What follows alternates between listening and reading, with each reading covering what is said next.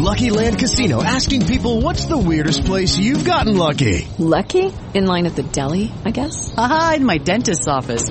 More than once, actually. Do I have to say? Yes, you do. In the car before my kids' PTA meeting. Really? Yes. Excuse me, what's the weirdest place you've gotten lucky? I never win and tell. Well, there you have it. You can get lucky anywhere, playing at LuckyLandSlots.com. Play for free right now. Are you feeling lucky? No purchase necessary. Void where prohibited by law. 18+. Terms and conditions apply. See website for details. Okay, round two. Name something that's not boring. A laundry? Ooh, a book club. Computer solitaire, huh? Ah, sorry, we were looking for Chumba Casino. That's right, ChumbaCasino.com has over 100 casino-style games. Join today and play for free for your chance to redeem some serious prizes. ChumbaCasino.com. No purchase necessary. Void where prohibited by law. 18+. Terms and conditions apply. See website for details. Hello, it is Ryan, and I was on a flight the other day playing one of my favorite social spin slot games on ChumbaCasino.com. I looked over at the person sitting next to me, and you know what they were doing? They were also playing Chumba Casino. Coincidence? I think not. Everybody's loving having fun with it. Chumba Casino is home to hundreds of casino-style games that you can play for free anytime, anywhere, even at 30,000 feet. So sign up now at ChumbaCasino.com to claim your free welcome bonus. That's ChumbaCasino.com and live the Chumba life. No purchase necessary. VGW. Void where prohibited by law. See terms and conditions. 18+. Good afternoon and welcome to this episode of the Black Tuesday Podcast with Biggs and Lens. Happy Labor Day. Hope that you're enjoying this day and kind of taking a break and kind of relaxing. With me always is the pride of Florida State, even though I don't really understand why they decided to ice their kicker, even though the kicker just made like a 50-yard field goal. You know her. Everyone's friend, Stephanie Lynn. Good afternoon, Steph. How are you? I'm still recovering from the football game. How are you? I'm all right. Before we jump into all the topics, like, I watched that game last night, and the Noles made a serious comeback. Like, now you know about their backup quarterback, Mackenzie Milton, right? I heard something, but I'm not sure off the top of my head what's going on. He was a 2-year starter, I think a right. 2 or 3 year starter at Central Florida. Okay. And late in his, I want to say, sophomore, junior season, he broke his leg. But it was the kind of leg break that there was nerve and tendon damage where the initial thought was they had to take the leg. Ooh. So he went through hellacious surgeries and a bunch of rehab. And he's not a big guy. He's like 5'11" and 185. So he's not one of those super tall quarterbacks. And when he was playing Orlando with UCF, he had a phenomenal career. And they thought that they would be NFL prospects. And he rehabbed himself and got back, and he went to the transfer portal because the guy that replaced him, Milton, thought, you know what, this is his team now. I can go find someone else to play. So he came off the bench, because when he came off the bench, it was 38-20. Notre Dame was smacking Florida State all around. But they made a comeback. They made a surge. Milton was behind it, and I don't understand why you call a timeout there. I don't get it. Well, one, we surged to ties. If you've ever heard of the choke at Doak that happened in the early 90s, we came back from 28-0 deficit to tie. And Bobby Bowden said a tie's like kissing your sister, but they stuck with the tie, and that was it. And that's like one of the great moments in Florida State football. The other story in Florida State football that is consistent is wide left. Wide left cost us national championships. Wide left made it so that certain kickers couldn't walk down the street in Tallahassee. It was terrible. My theory has always been, if a score comes down to a single moment in a game, not everybody did their jobs the whole way through. You can't just blame one guy for missing a thing. True. So, I can't. Then they got to Sebastian Janikowski and recovered from that, and everyone seemed to forget. So. Hey, Sebastian Janikowski, future Raiders first-round draft pick. NFL teams don't pick kickers with the 21st overall pick. Al Davis loves Sebastian Janikowski. Yeah. And one of the things before we get to the rest of the story was that Janikowski was a party at Florida State. Everyone knows this. And so what Al Davis did is he roomed him with a punter, Shane Leckler, who was like Bible thumpy guy. And he was like his chaperone. So Seabass kind of mellowed out, stopped getting too hammered, and had like a 20-year career with the Raiders. And he looks like Giant Moby. He does. Yeah, I met him once. The department store I was talking about in the previous episode, where the woman was pulling the "Do you know who I am?" with a return. If you had a legit return, you returned your stuff at the register. You got a slip. You had to come up to customer service to get your money. Janikowski was doing a return of a shirt or something like that, and you had to sign it at the register. You had to sign it when you got to customer service, and I told him he needed to sign the bottom of the slip. I knew who he was, and he was with another football player. He just looked at me like I was crazy. I'm like, I'm not asking for your autograph, man. I just need you to sign this slip. So that was pretty, yeah. He was new to the team. So he took a big time. You're like, do you know who I am? Yeah, I got a Deion Sanders story for another day. It's hilarious. You'll love it. It's not too far off of that, but it was very much a "Do you know who I am?" I'm like, yeah, you're the guy trying to get $28.50 from me, so you better sign that slip. Ooh. Was the lady Miss Henderson, who was like the strict one? What was it? What? The lady who did the returns with you. You said there was two. There was a lady who never. Oh, that was at Kmart. Kmart. What was her name? Yeah. Miss Christopher. Miss Christopher. I thought, yeah. So. No, Miss Christopher was too much for what we call a chain in Florida called Burdines. Christopher was too much for Burdines. That wasn't. Now we got to talk about. Apparently, this weekend we had a whole bunch of white feminism, and it just became white feminism all over, like an explosion of white feminism. There was a tweet by a Twitter person who we need to, say names, but chances are people know who they are and know what's what. This is the tweet. You want to know what? Oh, sorry. You want to know why women vote against their own interests? I wish I knew. Well, racism, religion are all factors, but there is one I can understand. It's monetary relief. Relief from believing there's no reason to be angry. To believe you're safe. Fear is exhausting. I mean, where do we even start? That's what she said.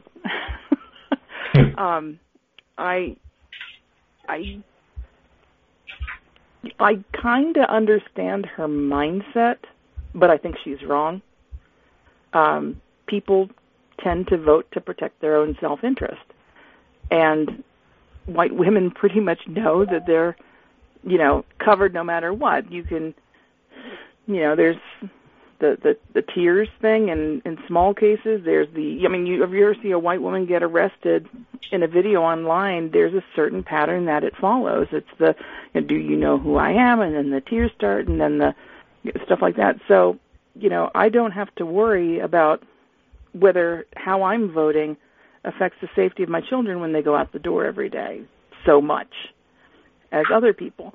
And it's almost like she's saying, here's a reason you can cling to for your bad voting or your bad takes, and now you can just brush this off your shoulders and be done with it because it's relief. And it's like, I understand what it is to be tense. I understand what it is to be angry, but I also want my neighbors to feel relieved and safe, and that's why I vote the way I do. So I'm not interested in hearing why white women are voting for Republicans. I'm really not. And I'm not interested in hearing about why white women are voting against the interests of other women. I don't want to hear whatever the excuse is. I want them to do better. I want us to do better. It's the constant erasure of black women that gets. It's like, do folks not realize that, black women pretty much help to deliver the current administration from the hands of the previous one? Mm-hmm. I mean, it's just black women, just black people doing, like, there was another, speaking of, apparently it was White Feminism Weekend via social media. A lady said she played the game of, if it was 1735, what would your job be? And then she said, women, I apologize, there's only one or two. I'm sorry, that's white women, there'll be one or two. For any black person, there's not really a job considering you're being forced and not paid to do something. Mm-hmm. And then when she got called on it, she got called on it, the lady kind of brushed it off and saying, well, I was 15, I'll probably be somewhere whoring. I'm like, that's not really the part of it.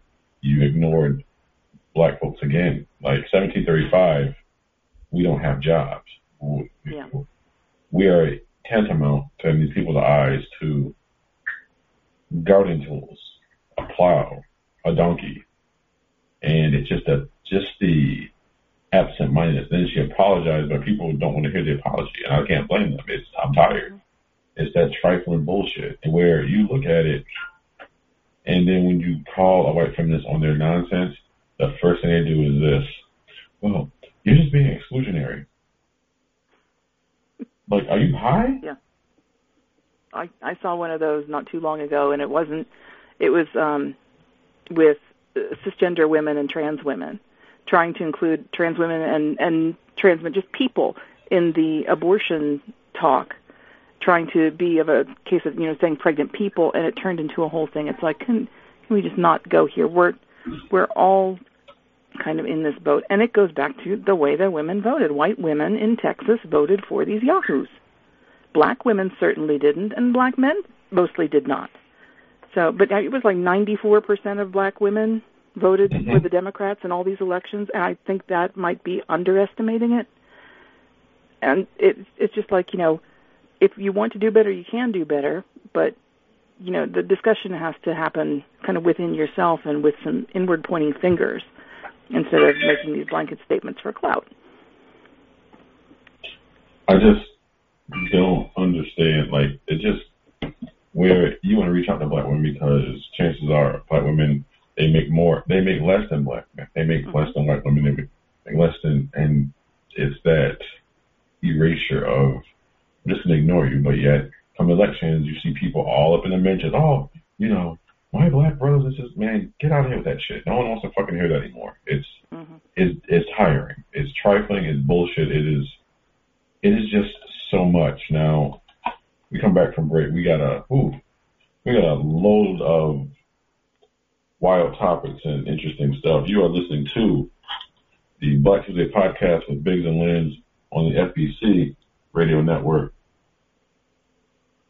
Hello, it is Ryan, and I was on a flight the other day playing one of my favorite social spin slot games on ChumbaCasino.com. I looked over at the person sitting next to me, and you know what they were doing? They were also playing Chumba Casino. Coincidence? I think not. Everybody's loving having fun with it. Chumba Casino is home to hundreds of casino-style games that you can play for free anytime, anywhere, even at 30,000 feet. So sign up now at ChumbaCasino.com to claim your free welcome bonus. That's ChumbaCasino.com and live the Chumba life. No purchase necessary. VGW. Void where prohibited by law. See terms and conditions. 18+.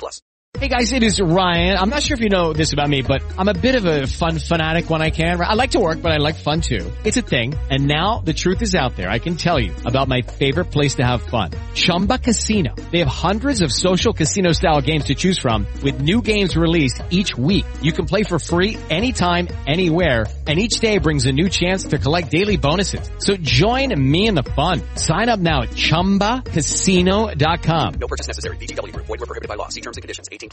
Judy was boring. Hello. Then Judy discovered ChumbaCasino.com. It's my little escape. Now Judy's the life of the party. Oh, baby, mama's bringing home the bacon. Whoa, take it easy, Judy. The Chumba life is for everybody. So go to ChumbaCasino.com and play over 100 casino-style games. Join today and play for free for your chance to redeem some serious prizes. ChumbaCasino.com.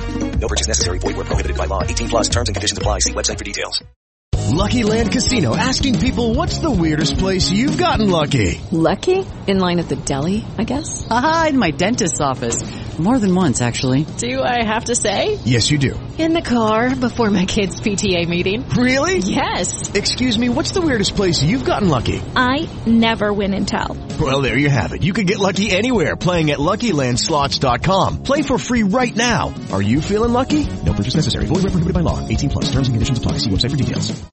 Lucky Land Casino, asking people, what's the weirdest place you've gotten lucky? Lucky? In line at the deli, I guess? Aha, in my dentist's office. More than once, actually. Do I have to say? Yes, you do. In the car before my kids' PTA meeting. Really? Yes. Excuse me, what's the weirdest place you've gotten lucky? I never win and tell. Well, there you have it. You can get lucky anywhere, playing at LuckyLandSlots.com. Play for free right now. Are you feeling lucky? No purchase necessary. Void where prohibited by law. 18+. Terms and conditions apply. See website for details. We are back with the Black Tuesday podcast with Biggs and Lens. I'm Biggs. She is Lens. There was an article about disaster PTSD as far as people down south. They've endured Katrina, Ivan, Harvey, now Ida. In Florida, they had Andrew, Hugo, various ones, Maria. How would you explain living through a natural disaster to someone who has never done it and the emotional toll it takes on them? Well, I think it plays into a lot of. There's other causes of PTSD and complex PTSD, which is CPTSD. The complex, which is I think maybe even where we're headed with this, is like PTSD can be out of a single event. Like you think of someone who was serving and came across a bomb or a traumatic event involved with that, or they were in a car accident, something along those lines. Complex PTSD is people who are exposed to trauma at regular intervals over and over again, and it has different symptoms and it has different presentation. That's actually what I have, but it has nothing to do with weather. But it does have something to do with being where you don't know what your environment is going to be day to day, moment to moment. When you come in the door, you never know what's going to happen. And that uncertainty can literally rewire your brain. It can be seen on scans. The way that you process thoughts and the way that you respond to things can be changed. And I think that what's going to happen here is, climate change causing these weather events. It used to be a hurricane would go through, you get your batteries and your beer, you wait it out, and then, you go out and you clean up. And that's kind of just how it was. And now it seems like every hurricane that comes through is Category 4 or 5, and you never know if your house is going to be standing when you're done with this. And it happens on the regular. Like the people who went through the tornadoes and stuff. You have a second to get ready for tornado. You have a second to get ready for, like the fracking earthquakes that are happening in the Midwest that never used to happen. So there is something, I think, to be said to this about trauma responses related to weather and related to a lack of support. That's the big thing is if you don't have support or people don't recognize that what you've experienced is trauma, you kind of can't get out of that, and then it's going to manifest in other ways. You're going to, it starts to rain and you start to panic, or you start panic buying and you start hoarding food because you don't know if you're going to be able to access the store again. I think between COVID and these natural disasters, that's where a lot of us are headed. And when you add a stigma on top of that about seeking help and acknowledging that there's something wrong, there's people aren't going to be getting the help that they need, and where is the support system for all of this? So I'm glad that someone's recognizing that this is actually a thing and that it's going to affect our everyday lives, but I'm wary about how well we're going to deal with it. I look at various disasters, like growing up in the Northeast, we had snowstorms. We had one hurricane, which was Hurricane Gloria, and we had blizzards. We had rough conditions where power went in and out. And it was tough because they really weren't going to help anyone shovel out, and we were kind of stuck. But I can't imagine living down south or living even out west where there's fires raging, you have earthquakes. And it's just, I always insult people who say, well, just move. Yeah. And they don't understand that. I mean, for some folks, there's not the resources, and two, it's their home. Mm-hmm. Home, as trite and corny as it sounds, home will always be where the heart is. And it is where these people are from. And that's what folks don't tend to understand. And that's the part that annoys me, because folks really understand that, it's stress and it's struggle, and it sucks. It just fucking sucks to have these things constantly happen. Like, my heart goes out to folks at the Gulf, folks in Florida, anywhere where you have constant natural disasters. I wouldn't know what to do. And I'm sure it would take that serious mental toll. Yeah, and it can be generational, too. Like, if you look, there are still people whose families haven't recovered from moving due to the Dust Bowl. It's, it just builds, and it just creates more generational trauma on top of whatever is there. And, how do you escape the weather? Wherever you go, there's weather. There's something you've got to deal with, like you said. Now, switching gears, we got to talk about the Ibn Sina University in Kabul, Afghanistan. Somebody posted photos of their segregated classrooms where there's men on one side, women on the other, and there's a partition, like a curtain. And if you read the comments, it's by Ayaz Gul he's with VOA News, and he posted this, and people in the comments were saying that they were somewhat impressed by the simple fact that they're still in college. And I never thought of it like that. What was your take on when you saw the segregated classrooms? Well, when I first saw it, when I opened up the picture, my youngest one knew what we were going to talk about today. So I was going through and showing some of the stories, and I opened this one. And what struck them, being 16 or almost 16, was the men are dressed in modern Western clothes, like one might wear to any college and anywhere in the world, and the women on the other side are, wearing hijabs and long dresses, and they're pretty uniformly nondescript. And that was the first thing that we noticed, is just the visual difference in the way everyone is dressed and presenting. And the body language of the women, though, they seem very relaxed and casual, crossed legs and just the way that their posture is and stuff like that. But when I thought about it, I was like, yeah, it is a little surprising that they are still attending their university. From everything I had heard, the women wouldn't be able to get educations, and there they are getting educations. So it makes me wonder if, maybe it's kind of a propaganda picture, I don't know, saying, hey, the women are, you guys are wrong, we're still getting an education here, or we're still giving an education.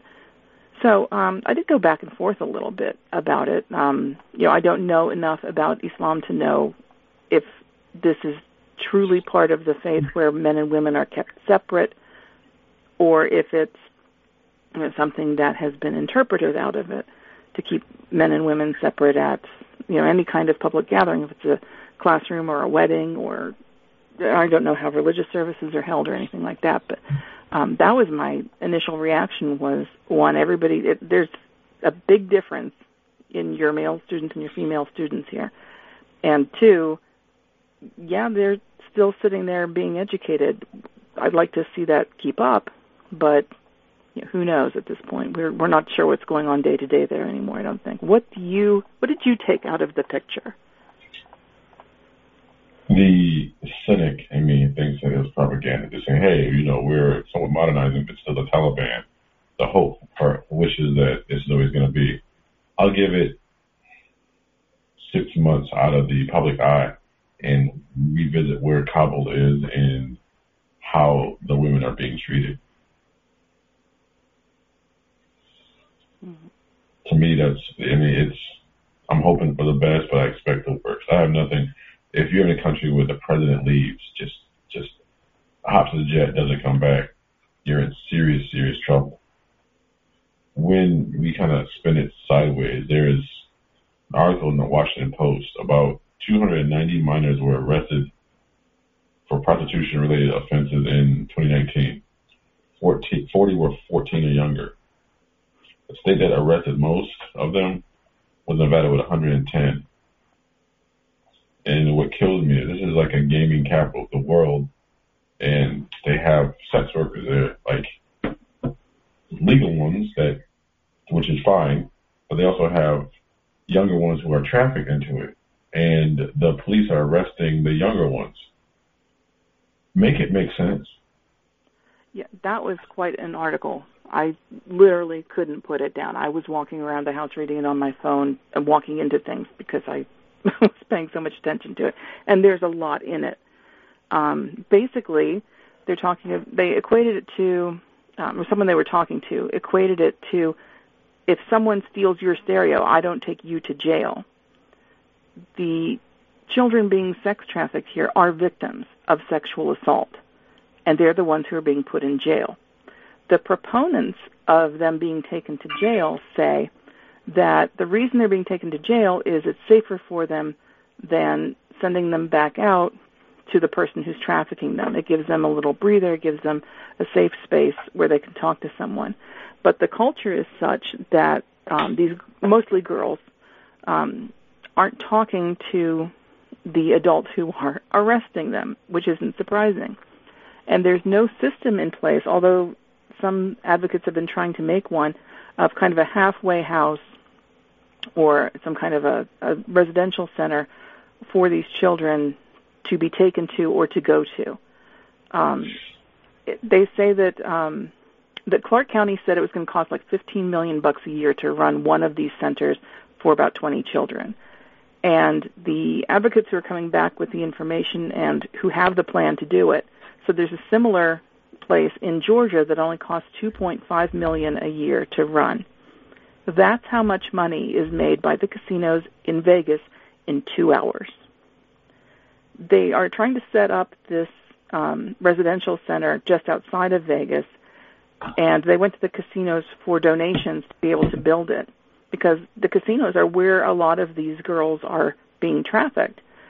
And only Caesars gave them money, and they gave them $1 million toward building it. That's the only casino in all of Vegas who decided it was important enough to make a safe place for these children to be taken to.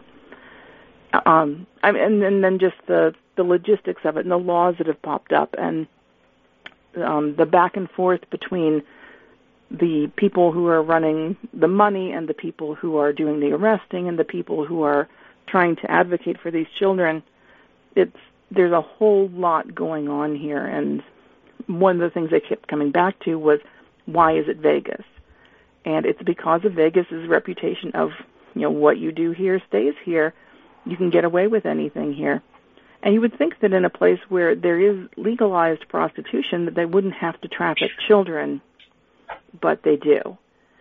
And a lot of the children who are arrested, they are re-arrested.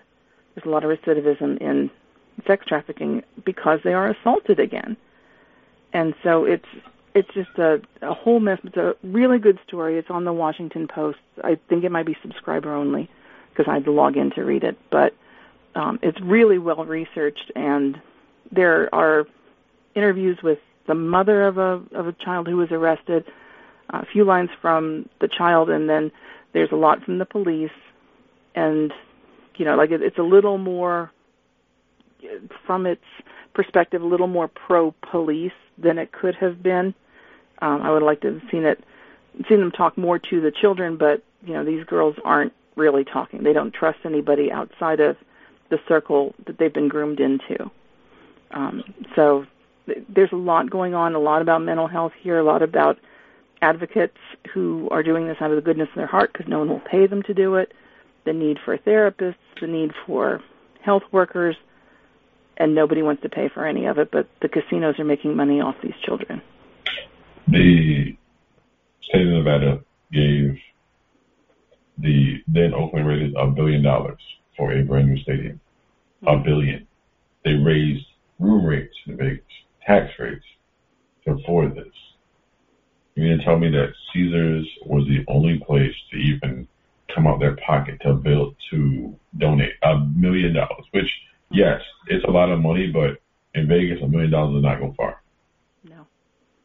And it's sad, and it's kind of, I want to say it's standard operating procedure, but it's a letdown, and I'm hoping that as we go forward, the arresting is it's going to, like, these children don't need to arrest, and that's what they are, they're children. They don't need to be arrested, they need help. Now, one of the other stories that kind of, along a similar tack, kind of piqued my interest was the story of a lady who escaped a cult. Now, when you think of cults, what's the first thing that crosses your mind? The first thing that comes across my mind is I want to read that or watch that. I love cult stuff. My first thought of cult is usually Jim Jones. I think that's because the first time I heard of cults. Is that yours too? Yep. Yeah.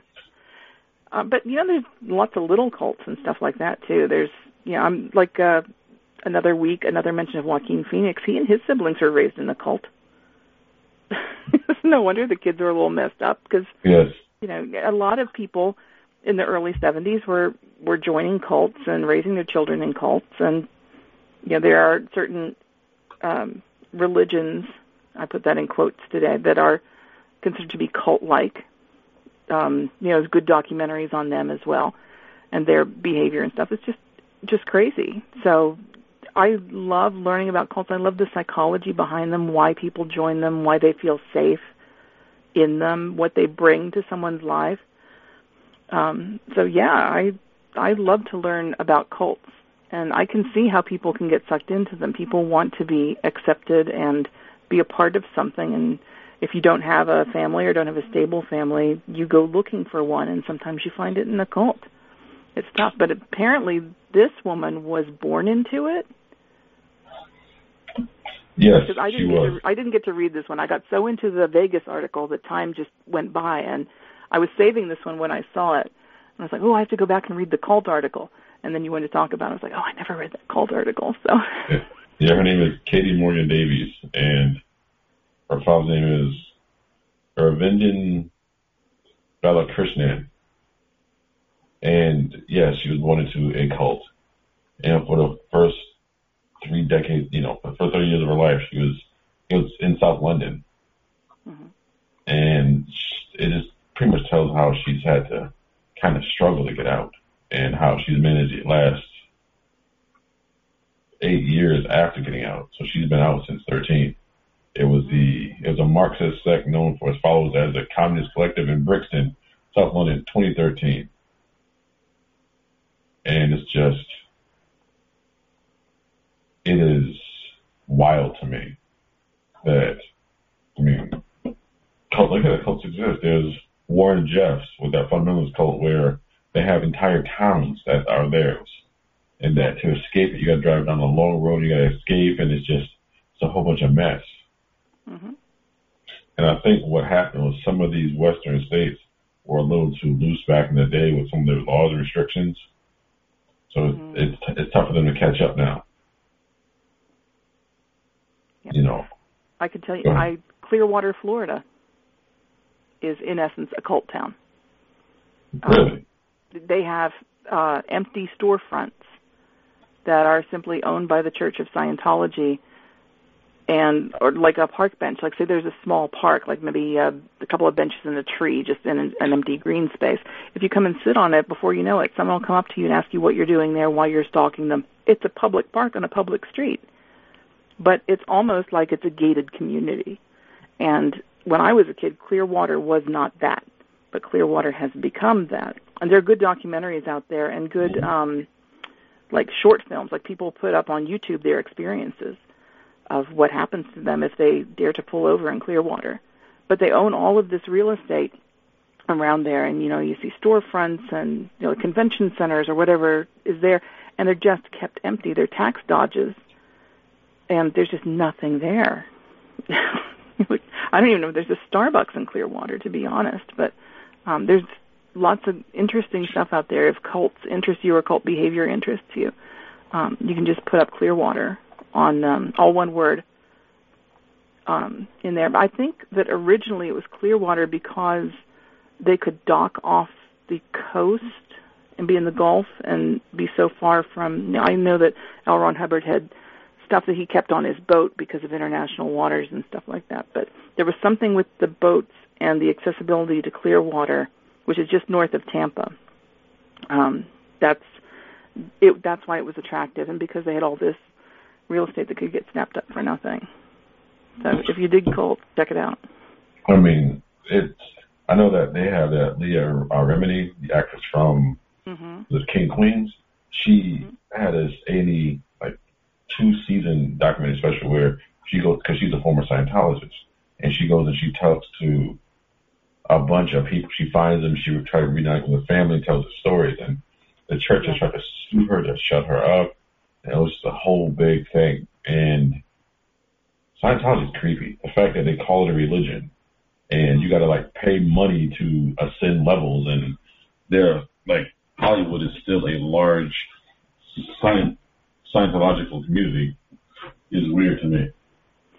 Yeah, that was a really good. I'm not a big Leah Remini fan, but I thought that was really, really good. That series, I would watch it. I would record it and watch it the next day after my kids went to school. I think it used to be on the weekend, so on Monday morning I would put it on.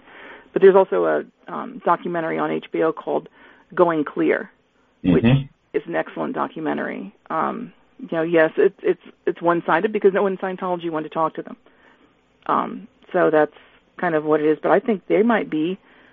I'm putting the word cult on them. That's my word for them. If a Scientologist, would have their own word, they would not say that they were part of a cult.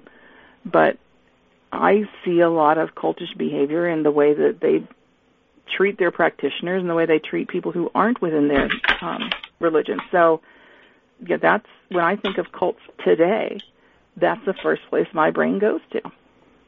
And I'd like them to prove me wrong. Prove me wrong. I mean, and the weird connection, they have a weird connection with Louis Farrakhan. I'm like, wait a minute, what? Like, they have I guess it's, for lack of a term, a mutual admiration society going on. And that's just weird to me, where you look at Jim Jones, and it's sad because a lot of black folks got involved in cults, and a lot of his followers were black. I remember the miniseries where you had, I want to say Powers Booth was Jim Jones, and LeVar Burton was in that one. And I remember the time that the scene where he gets beaten, and it was like a yellow raincoat, a yellow sheet. It's been 40 years since I've seen it, but they beat him, like they whipped him, and I remember that like stunning, because if you look at Jackie Speier from California, the congresswoman, she escaped it. Yeah. She escaped that, and another California congressperson, Leo Ryan, was killed in a plane crash. And it's just one of those things that cults are, I mean, it takes some lack of moral help to just blatantly try to take over somebody's mind and somebody's life. Now, on a lighter note, there was a long poll about Twizzlers versus Red Vines. Where do you fall in this candy debate? I don't know the last time I had a Red Vine, but sometimes I'll pick them over Twizzlers, but generally I pick Twizzlers. It's just they're more easily available, but I don't know if I necessarily prefer one over the other. Do you have a preference of Twizzlers versus Red Vine? It all depends on access, if there's one closest. Like, it's the old saying of, you can't be with the one you love the one you're with. So if it's Twizzlers first, it's right there. If it's Red Vines, it's Red Vines. Now, normally, I'm going to ask you for your either documentary or movie of the week. I have one, but I'm going to let you go first. Do you have a documentary or movie of the week that folks should jump into? I had one I watched last night. I'm going to pull up the exact name of it. It was on TCM. It was involving their Star of the Week. Star of the Week. The Star of the Week is Paul Robeson, who was the first black movie star. He only made about 12 films. Only 10 of them survive, and they're all on TCM this month. Last night was Body and Soul, which I had recommended on here very early when I first started talking to you. And last night they showed Body and Soul, that silent movie in prime time. Then they put on a documentary from 1979, which won an Oscar for Best Documentary Short Subject. It's called Paul Robeson, Tribute to an Artist from 1979. There are several documentaries about Paul Robeson, and I need to watch all of them now. But this one was specifically about, just some basic facts about where he came from and what his parents did. His father had escaped slavery. His mother was raised in Philadelphia. he actually had a clause put into his contract that he would not film in the American South because it wasn't safe for black Americans in the South. There was a movie that was on after the documentary last night. Emperor Jones, I think was the name of it. It was good too, where he had kind of washed ashore in this tropical island, kind of became ruler of this island. And it was very controversial at the time because he had a white man light a cigarette for him, and that got cut when it was played in the South, even though it was played mostly for black audiences. Anyway, so after he started in silence, he moved up to talkies. He was in Showboat. That's probably where most people know him from, as he sang Old Man River.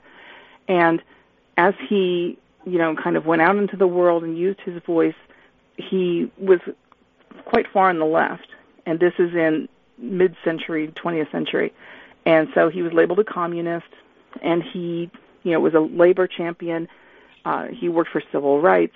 And he took Old Man River. First he asked the lyricist to change the lyrics and take the N-word out, and they changed it to something only slightly less offensive. But as time went by, he changed the lyrics to Old Man River, and he turned it into a personal anthem of fighting back and not letting kind of the circumstances that you're in define you. And like up into the very end of his life, he was changing what the lyrics were saying because people would listen to him when he sang. And it was about how he was blacklisted, he was hounded by the House Un-American Activities Committee, he was driven to a suicide attempt because they were so on his case about it. Like if he visited Russia, if he visited Poland, if he visited anywhere like that, they would really just crack down on him.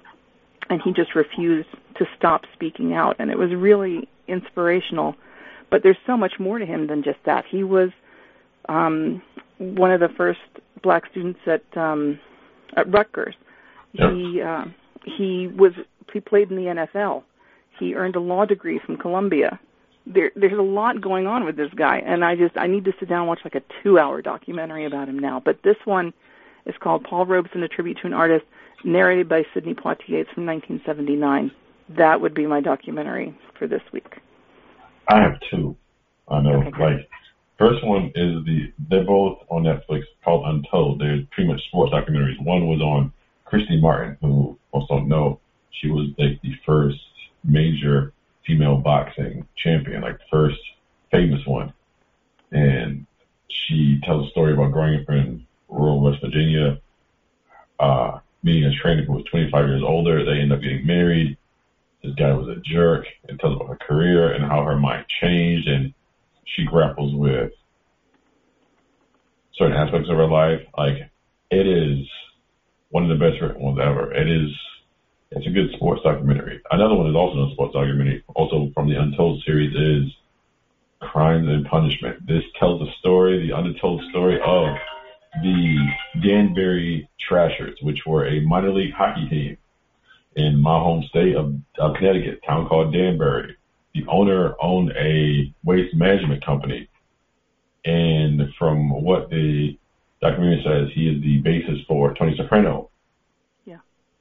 And it is phenomenal. It is even if you don't like sports, it tells a phenomenal tale. One of the stories was their goon, folks who watch hockey, the goon is pretty much their fighter, had his leg destroyed when an opposing player grabbed his back of his jersey and kicked his legs out. So that pretty much tore a bunch of his legs. So guy got back in shape. While he was getting back in shape, the owners of the team, the GM of the team was the son of the owner. The GM of the team was 17 years old. And the son of the owner itself, he had to go to jail for various organized crime offenses. So he felt bad and decided to make it up to his son by starting his own team. The Trashers were based on the vocation, and they became wildly popular. They turned a 300-seat arena into a 7,000-seat arena. And it became one of the best teams in the United Hockey League. So when their goon gets hurt, the owner of the team decides to go visit the goon. And this was 2003, 2004. So this wasn't that long ago. And somehow he found the home address and phone number of the offending player. Oh my God. And he asked his guy, the goon, a question. What do you want to do? They literally were going to show up at this guy's house, and chances are that guy would probably not be seen. And from what it was led to believe, that guy had no idea that drama was about to be at his door. He never knew until this documentary. It's a fast-moving story, but it is so recommended. Now, how can people get in touch with you via social media? They can follow me on Twitter. That's where I live tweet the movies on TCM sometimes. My handle is Edenza, Edenza. You can find me at TBase Tequila, and everywhere you can find quality podcasts. That's where we hang out. That's how we roll. This has been an episode of the Black City Podcast with Biggs and Lens. She's Lens, I'm Biggs. Be good to yourselves. Be good to each other. Red vines are fine. Wizards are fine. Black licorice is pretty much Satan's armpit hair. Talk to you later.